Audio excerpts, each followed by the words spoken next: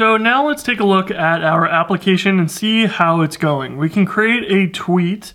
We will schedule it for our test account and we'll say hello world 2. And we can go to the current day and we'll go 31st and we'll go say 5 minutes from now. So 36. So if we create this, we should see that this tweet is scheduled. We should be able to look in our Rails logs and see that a job was queued. And you can find that in the logs as active job. It'll be square brackets at the beginning, and then queued a tweet job for our tweet. So that's good.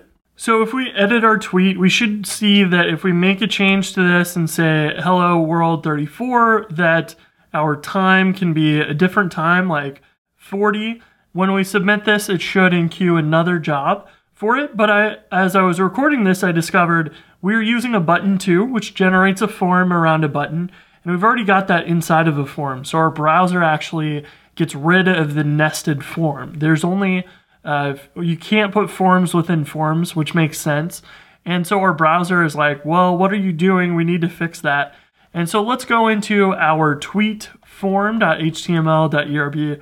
And let's change this to a link to, and we'll use the JavaScript that comes with Rails to actually submit this as a link instead, as a delete request instead. That will fix our issue there, and we'll be able to still change this to run at, say, 36.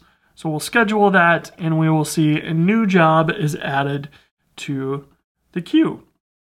So jobs are also able to be run immediately. And Rails actually out of the box comes with an async adapter, which means that it will keep track of them as long as your Rails server is running. And if you ever shut it down, all of the jobs are gone. And it's not the best solution for this. So we have to use a different tool to actually run our background jobs in production. And that's what we're going to add in the next video. It's a tool called Sidekick.